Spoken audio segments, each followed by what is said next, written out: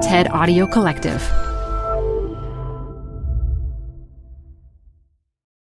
This episode is brought to you by Progressive Insurance. Whether you love true crime or comedy, celebrity interviews or news, you call the shots on what's in your podcast queue. And guess what? Now you can call them on your auto insurance too with the Name Your Price tool from Progressive. It works just the way it sounds. You tell Progressive how much you want to pay for car insurance, and they'll show you coverage options that fit your budget. Get your quote today at Progressive.com to join the over 28 million drivers who trust Progressive. Progressive Casualty Insurance Company and Affiliates. Price and coverage match limited by state law. Hi, I'm Debbie Millman. Canva is great for designing visual content for work, no matter what industry or department you work in.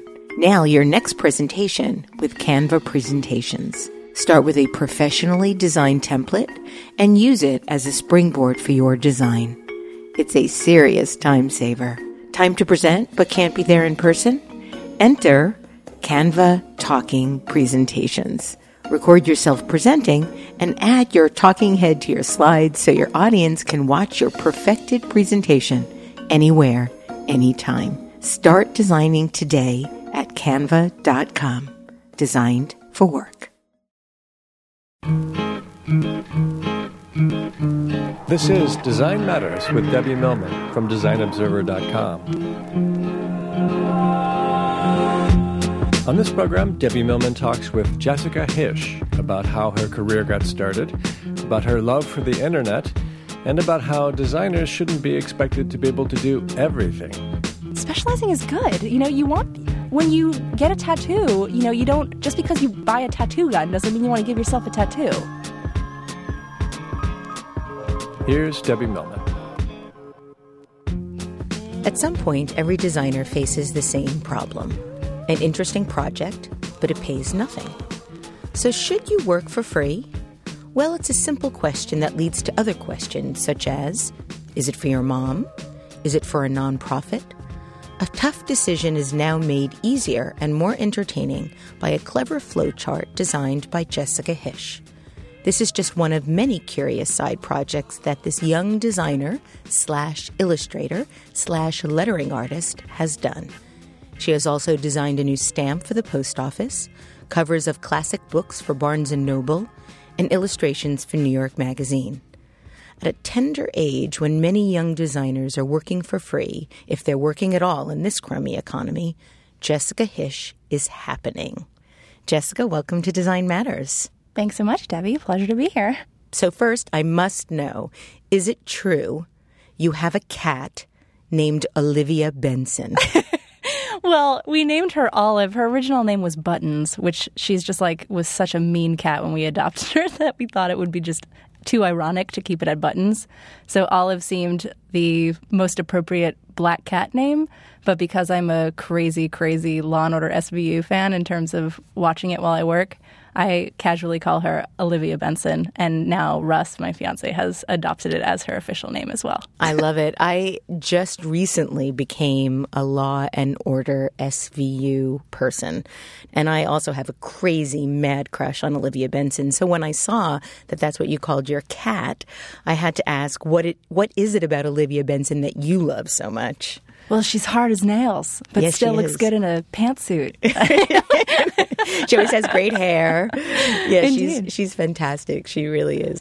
So in any case, you are an illustrator, you're a designer, you're a self-described avid internetter. So how would you define avid internetter? Well, like many people my generation, I am essentially chained to my computer 24 hours a day, but not because I do not want to be or because I'm addicted to social networks for no reason whatsoever.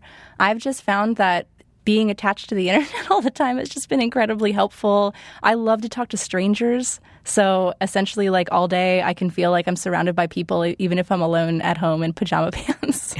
And people have just been insanely helpful. It makes the world feel so small. When I was traveling for a conference in Sydney and I didn't know anyone, I was by myself, I reached out onto Twitter, hey, anybody have any restaurant recommendations? And ended up meeting up with a group of people at a restaurant. Flash mob at a restaurant. Yeah, it was just wonderful. So when you say you're chained to your computer, I get the vision of you being in your pajama pants, literally chained in front of a screen, but you're out and about quite a lot. So is it really that you're chained to the internet as opposed to the computer? Or tell us about how that works. Well, judging from the amount of computers that I have, I can say that I'm almost always in front of a computer. But yes, chained to the internet is probably the bigger statement. So I do travel quite a bit. And actually, I have a separate studio space, but I work from home a lot too because, I just like to switch up my environments every couple of hours. But I tend to work more because I'm switching up my environments. But yeah, I mean, it's an addiction, but it's kind of been an addiction that has been in my favor. Now, you also are a self-described compulsive oversharer. What does that mean? That means that, for instance, I took my cats to the vet yesterday and was just bawling at my house while they were, under their anesthesia still. And I felt the need to share that with all the Twitter followers instead of just keeping it to myself or sharing it with my mom. Is your other cat, please tell me his name is Elliot Stabler? No, his name is Billy. That's what his name was from the ASPCA. And we just kept it. I was going to change it to Popeye because it was going to be Olive and Popeye. But then he was just such a Billy. He's just like the dumbest, most lovable cat ever. And for our listeners that might not know who Elliot Stabler is, he's Olivia Benson's partner on Law & Order SVU. Indeed. And if you don't know, you should be watching more Law & Order. Absolutely. So when did you know that you wanted to be a designer, Jessica? I actually didn't really know what graphic design was until I got to college. I grew up in kind of a small town in Pennsylvania that mysteriously has turned out a couple of really good designers. But when I was in high school, I was going to Catholic school, and they actually wouldn't let me take extra art classes. So I transferred to public school in order to take more art classes. But because of that, I kind of didn't really have anything in my portfolio before my senior year. I just took like 6 or 7 art classes my senior year. And then I got turned down from community college for my portfolio. You're kidding. I'm telling you the truth. Keystone College can totally I bet you they're kicking flip themselves them the bird right now. But I ended up, Tyler School of Art recruited a lot from my high school because they're a Pennsylvania state school, and they just, went out to a lot of the high schools around the area and kind of tried to pull in people. And my high school art teacher was just incredibly talented as a teacher and really pushed people, didn't make art into kind of a blow-off class. And she really just sold me to Carmina, the admissions counselor. So with only like maybe 5 pieces in my portfolio, they decided to take a chance on me. Now, did you have any idea who had gone to Tyler before you? I had no idea. I wanted to go to SVA or to RISD, but I had like $100 saved for college. And because I was kind of like a normal teenager that, screwed around too much when they were in their freshman and sophomore year, I didn't have all like the crazy AP classes and all these extra things to get me into one of the like crazy high-end schools. I only took the SATs twice because I wanted to like beat out another girl in my class that I thought was annoying. Did you? I did. I did beat her. Good. It was good. I'm glad. Now, I read that you started drawing in college when you couldn't afford to buy fonts and didn't have the time to pour through the free font sites for something actually worth using. Is that true? Oh, yeah, it's absolutely true. I mean, if you have gone to art school at all and have gone to a design program, you know that like someone passes around that like 10,000 free font CD like it's like a drug or something. And then you spend like 11 hours pouring through it and all you can find is like Crack House and Gil Sans, So after that, I mean, I had like $17 in my bank account. I ended up just, deciding to do some lettering for a project because I couldn't find something that was sort of default that felt right. And I really loved the process of it and just kind of went with it. And when did you realize that you had not only a penchant for hand lettering, but also an extraordinary talent? I think it wasn't until when I did a lot of lettering for a project my senior year, and part of it was that the teachers were pretty open with me about the fact that like they normally didn't necessarily encourage lettering for projects because they were like, you guys are still figuring stuff out. You got to figure out how to work with fonts before you can go make your own. So do you agree with that? I don't. I think that you do have to have a really good understanding of the structure of type if you want to make lettering that is soundly based and not just zany. Like if you want to make crazy hand-drawn lettering, go for it. Don't have a background. But if you want to make anything that's based in history or things that the type designers won't get pissed at you about, then it's really good to study the history. Now, you're laughing as if that has actually happened to you. Did you create something that type designers got pissed at you about, or have you gotten pissed at other people for doing? Well, they never get pissed at you, but they for certain can be a little bit judgmental. Designers judgmental. Well, part of it, too, is that I feel like, there's certain realms within the design world that are just kind of these very tight microcosms, and they just don't understand that there are designers that don't know what they're talking about, So, it took until I didn't even hear who Matthew Carter was until I was like 22. So, and that blew people's minds within the type community. They were like, oh my God, how did you not know who Matthew Carter was? And I was like, I don't know, they just didn't talk about him in college. Well, I find that I have students that don't know who some of the masters are, and I find that somewhat heartbreaking. Do you feel that designers need to have a better understanding of history in order to achieve greatness? I do think that they do. I think that there's kind of a fundamental problem in a lot of art schools where students are entirely judging their education based on their portfolios instead of what they're actually learning in college. And it's just hard to put onto paper like what you've learned if it's not, an awesome poster that you've designed.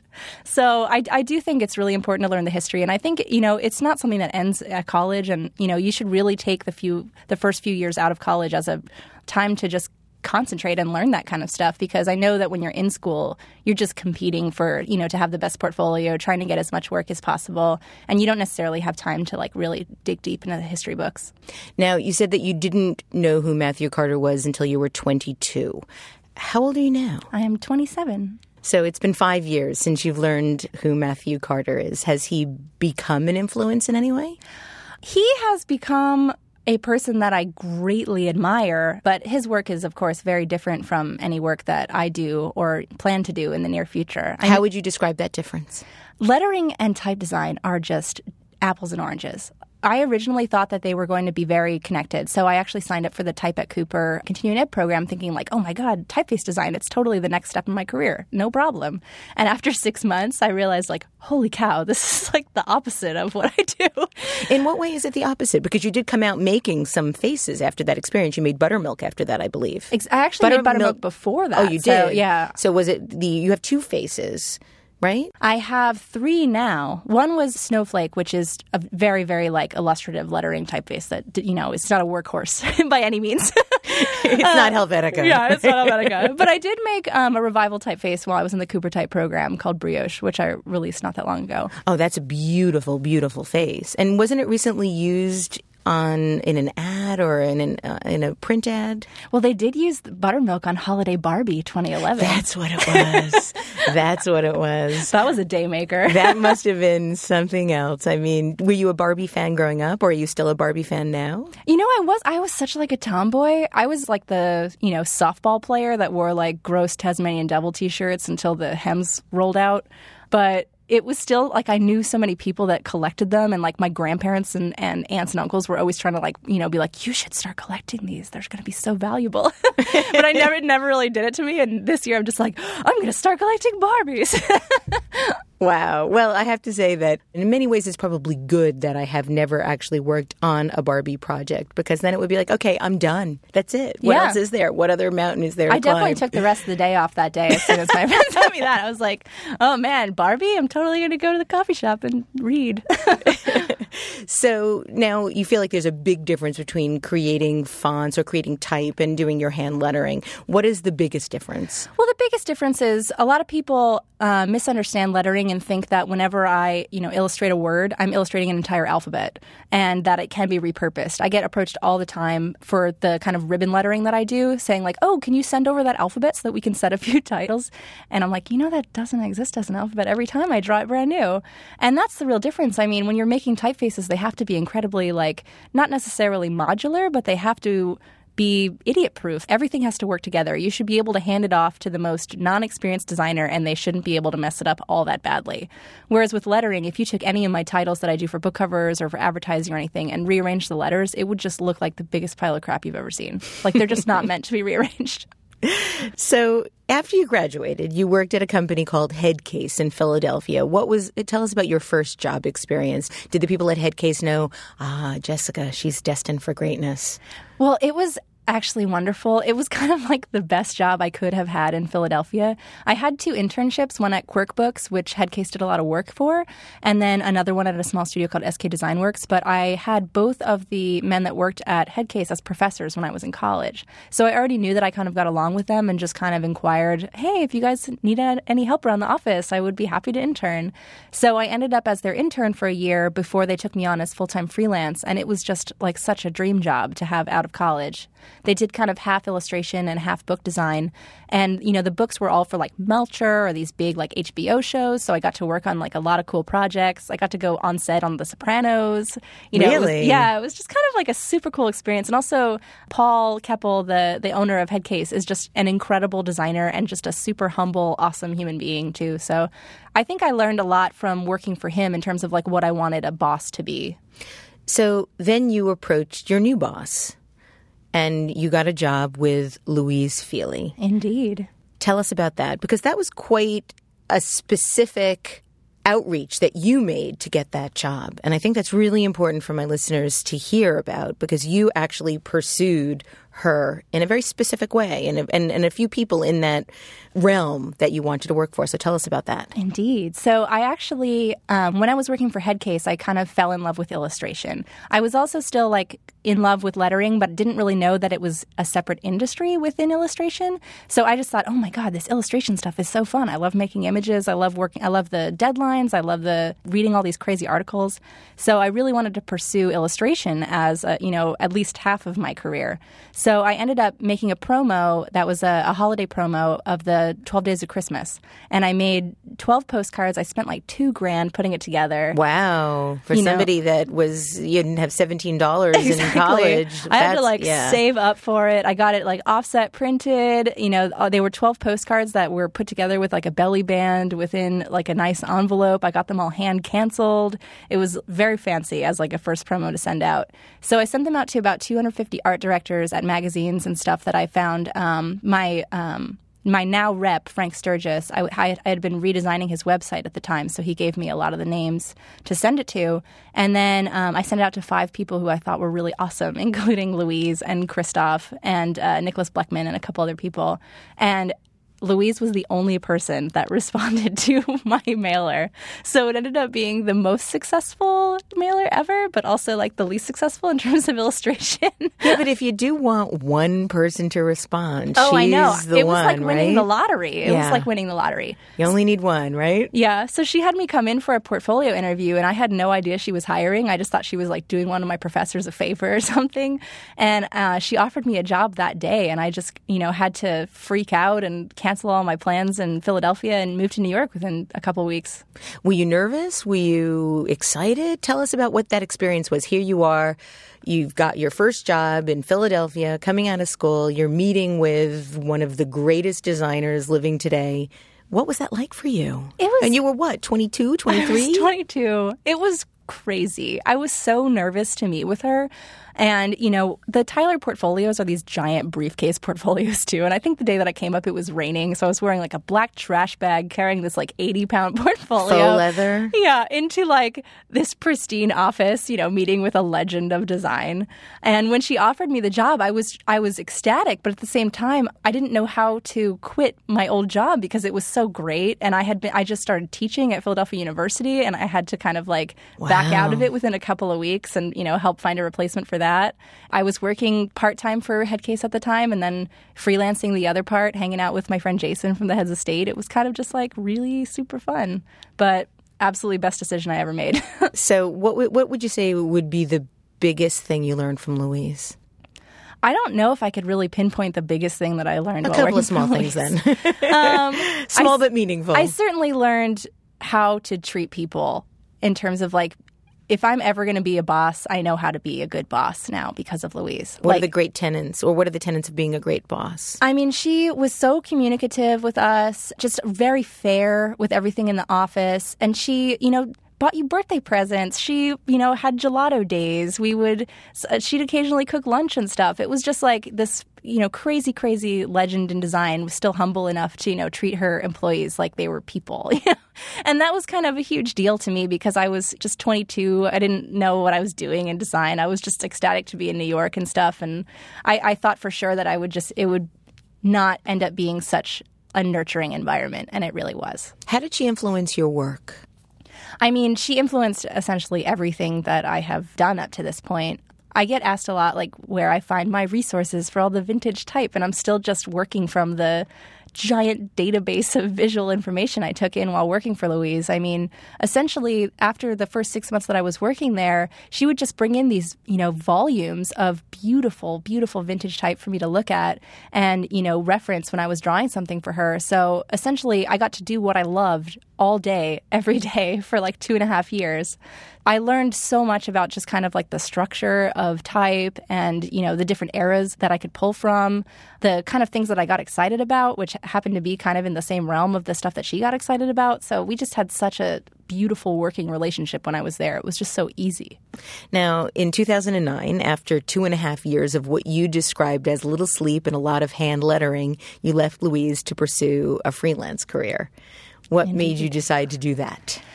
It was a super tough decision. I think it took me about 5 months before I even was able to work up the courage to decide to leave. But I had been working freelance as well as working for Louise. And it was one thing that was also really good about working for Louise is that the hours were incredibly regular. So I was able to do a lot of the freelance illustration stuff. How are you getting that freelance work? How is that coming to you? I had a rep from when I graduated college, but actually... So a lot of the work came in through him at first because he sent out a lot of promos and stuff. We sent out maybe like 18,000 promos a year to places around the U.S. and internationally, and that really helped. And, being a part of the group helped too because he had a lot of really kind of outstanding illustrators that were in the group that would bring people in and then they'd kind of, look around and find us newbies on there too. How did you even get a rep? How does that even happen? Well, I actually knew a few of the people that he was repping because the Philadelphia design community is really tiny. And I had met Jason because he was one of the portfolio judges my year. And then I had met Gina Triplett and Matt Curtius just through actually working for Headcase because they were friends with them. And so when Frank wanted to redesign his website, he asked a few of the people in the group who they would recommend. And he thought it was completely serendipitous that several people recommended me when really it's just like they just knew me. So then after a couple of months, I showed him some of my illustration work, which was still like very flat vectory because that's the kind of stuff that was happening at Headcase. But after I did the 12 Days of Christmas promo, he was like, no, this is it. You figured it out. And then after that point, he decided to rep me. And so what's the biggest change that you've noticed in your life since making the move from full-time employment to freelance? I am very much aware of my slacker time now.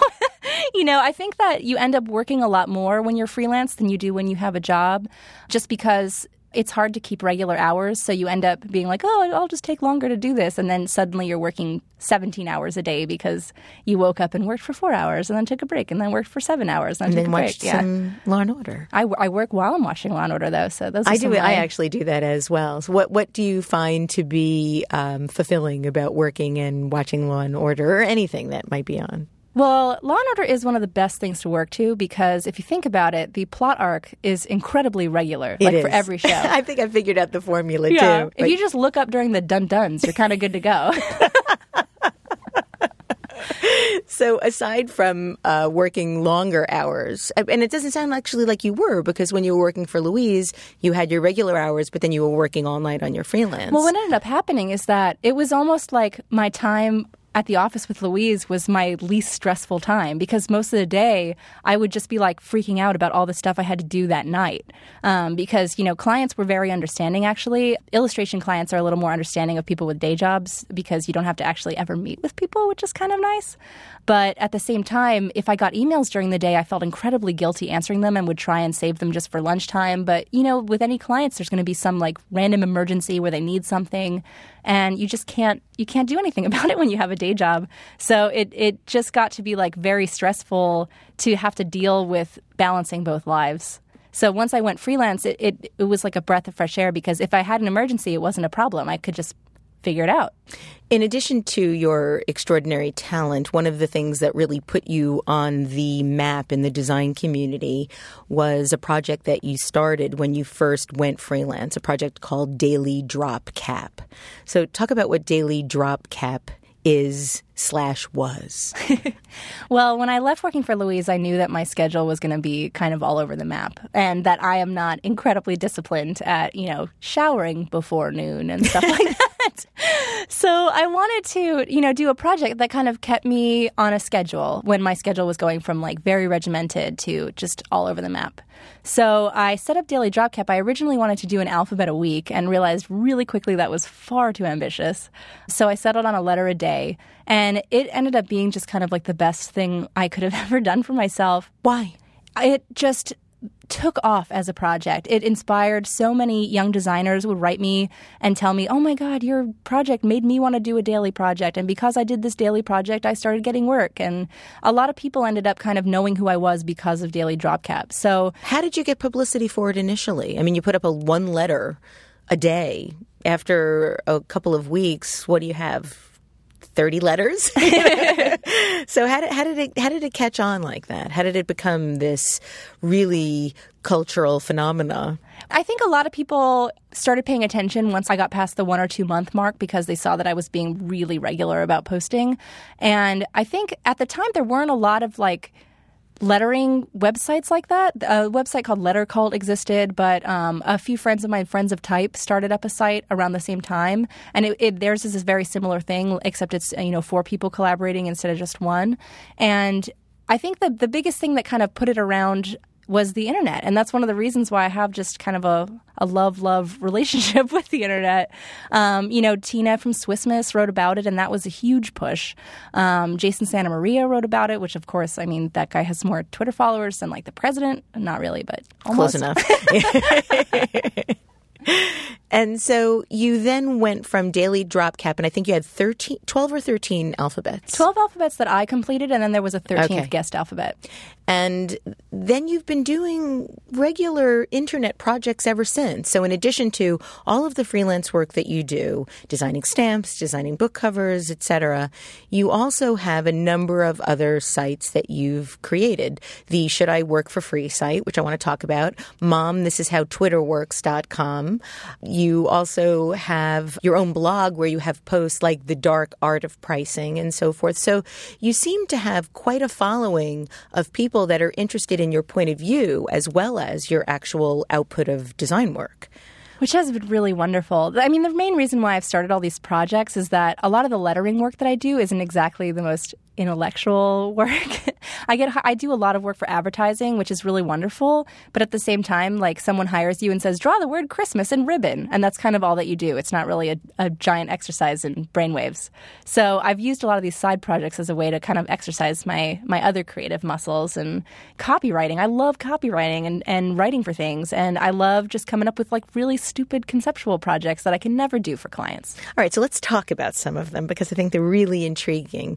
Let's talk about Steal My Idea. So let's talk about that. You have a bunch of ideas on this site. You have an idea that's called a zip car-like gym service. You have the internet is now diamonds. Oh, that was very that was very topical, that one. Forwarded emails from mom. So what about Steal My Idea? Let's talk about that one. Well, I always have these. The thing is, if anyone pays attention to the stuff that I do, I'm churning out side projects like crazy. I think I have 11 of them at this point. And it's kind of a little overwhelming to maintain all of them. But at the same time, I feel like I have this walk that I do every day from the Bedford Avenue stop to my studio in Greenpoint, which is about 25 minutes, 30 minutes. And I'm always coming up with some random weird idea on that walk that I wish that I had time to do myself, but I don't. So instead, I tell the internet, hey, do you feel like making a website called IFeelAwful.com in which all that you do is scout out bodegas that deliver Advil and Gatorade to hungover people? And now what about your cake site? Did you get a lot? You posted a query about asking people to send you cake. That it started out as a joke at the studio because when I was sharing a space with Tina from Swissmas and a bunch of other web designers down there, and Tina, of course, gets a ton of requests constantly for people to kind of pimp their stuff on her website. And people do that a little bit to me, but not quite that much. But they do it a lot with like, hey, will you send my portfolio to other art directors that are looking?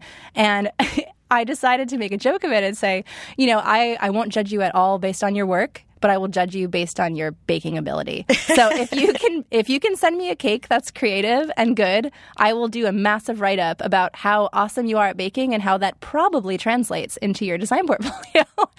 So it's how many baked goods did you get? For a while, it was like once a week or something. So everybody at the studio was like, "Man, this is awesome!" And then by like maybe the third or fourth week, they were like, "All right, I think I'm about 4 pounds in. I think we should maybe quell this a little bit."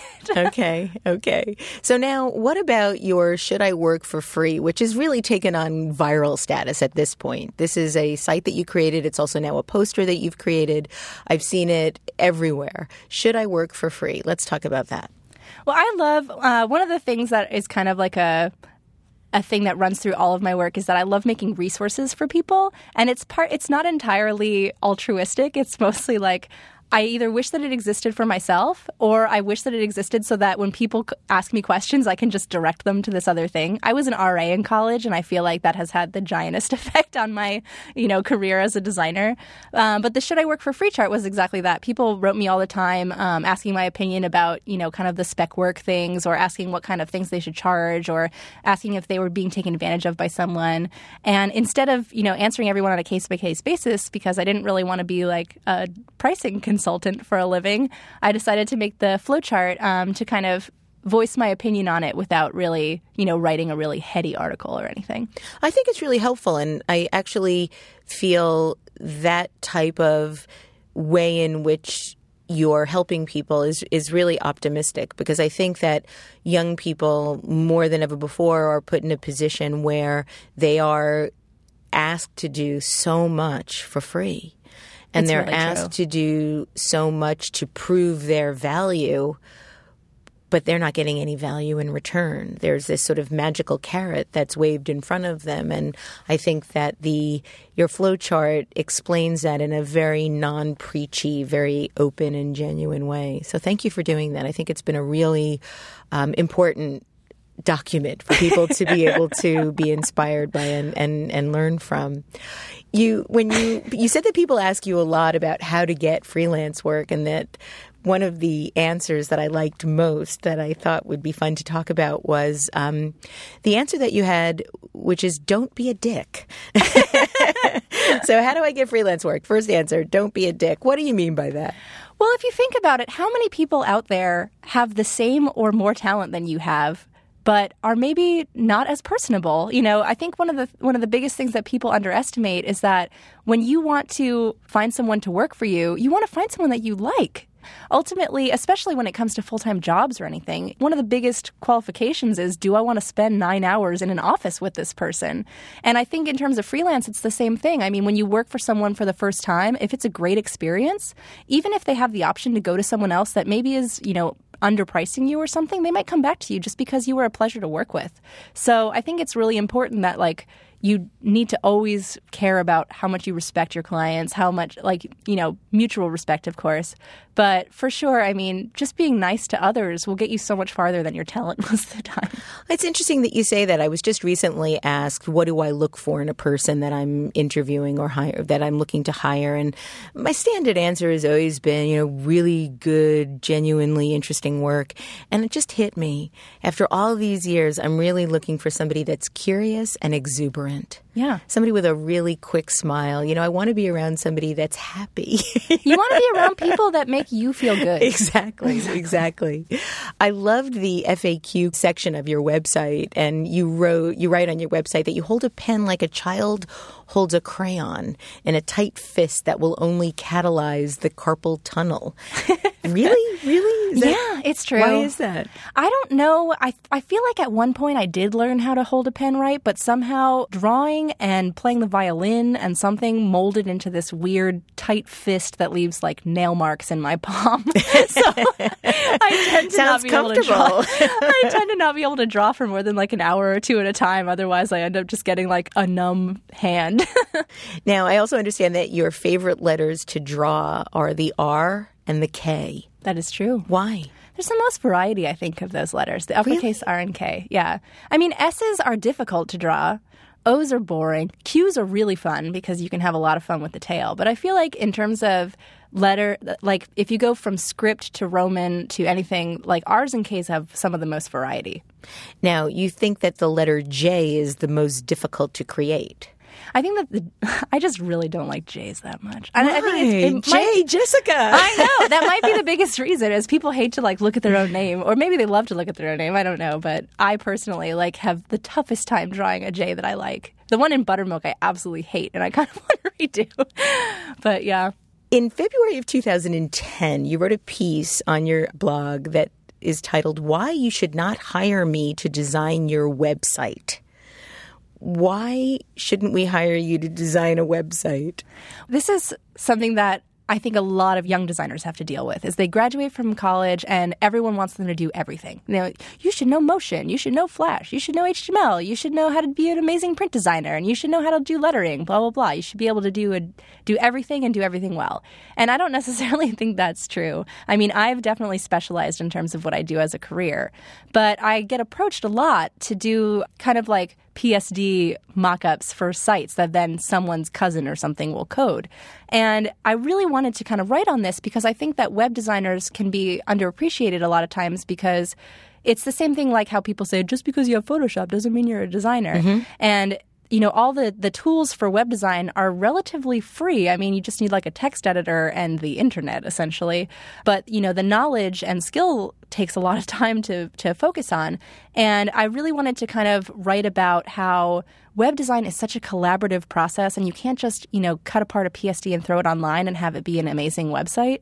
And that, you know, it's really best to hire the people that do what they do best whenever possible, especially with something like web design, because it's ever evolving. You know, you have to be in the industry and really understanding what the current standards are in order to, you know, keep up with everything and make websites that actually are functional on, you know, cross-platform and in all the different browsers and make sense and don't feel like websites that were designed in 1996. Right. So I think I really wanted to write as kind of on behalf of web designers, or really anyone that specializes, to say, specializing is good. You know, when you get a tattoo, you know, you don't, just because you buy a tattoo gun doesn't mean you want to give yourself a tattoo.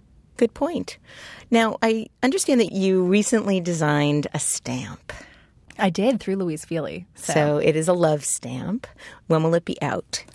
It will be out, I believe, in January of 2012. I actually designed the first day of issue cancel, the digital cancel, this week. So, wow. But they still don't have the exact date. So hopefully early. But I'm very excited to be able to use them on my own wedding invitations. Absolutely. I was going to ask you if that was going to be what you were going to be using. What does it feel like to see your work on a stamp? I will tell you, to my mom, it feels amazing. As your friend, I think it feels amazing too.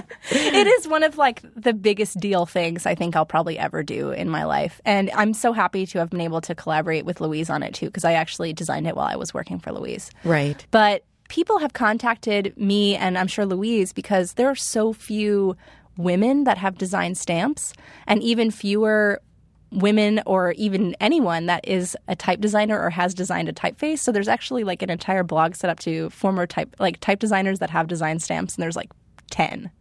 So it's a massive deal, and especially because it's the love stamp. I mean, it's not like a 2-cent stamp. Right. The last thing I want to ask you about, Jessica, is a quote that I found. The work you do while you procrastinate is probably the work you should be doing for the rest of your life. Indeed. So tell me a little bit more about that. I think that's a wonderful, wonderful way of looking at the world. Well, some people have misquoted me on it and thought I said what you do when you procrastinate, not the work that you do when you procrastinate. So that should be explicitly clear. But I think, like, if you're like me and passionate about the work that you're doing, like, you can kind of see what direction you're trying to pull yourself in and just go with the flow. I mean, it's really good to have a plan of what you'd actually like to accomplish, but at the same time, you shouldn't stick so strictly to that plan that you overlook, you know, how your career and life are kind of organically growing. So, you know, you might have an amazing job that you love, But if you find yourself kind of like working on these side projects or working on something specifically at work, maybe you should focus that. And that's kind of how I fell into lettering too, is like I would work on these design projects and just find myself being so thrilled whenever I got to attack the lettering part of it.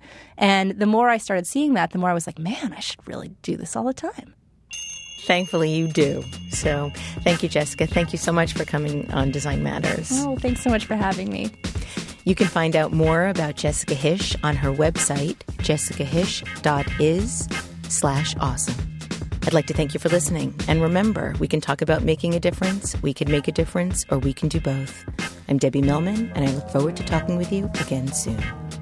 Design Matters with Debbie Millman is recorded at the Masters in Branding Studio at the School of Visual Arts in New York City.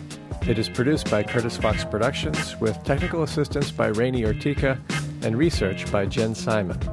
The show is published exclusively by DesignObserver.com. You can subscribe to this free podcast in the iTunes Store.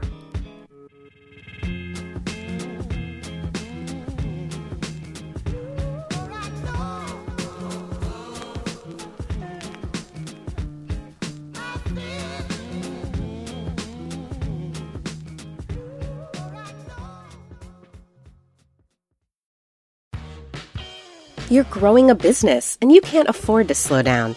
If anything, you could probably use a few more hours in the day. That's why the most successful growing businesses are working together in Slack. Slack is where work happens, with all your people, data, and information in one AI-powered place. Start a call instantly in huddles and ditch cumbersome calendar invites. Or build an automation with Workflow Builder to take routine tasks off your plate, no coding required. Grow your business in Slack. Visit slack.com to get started.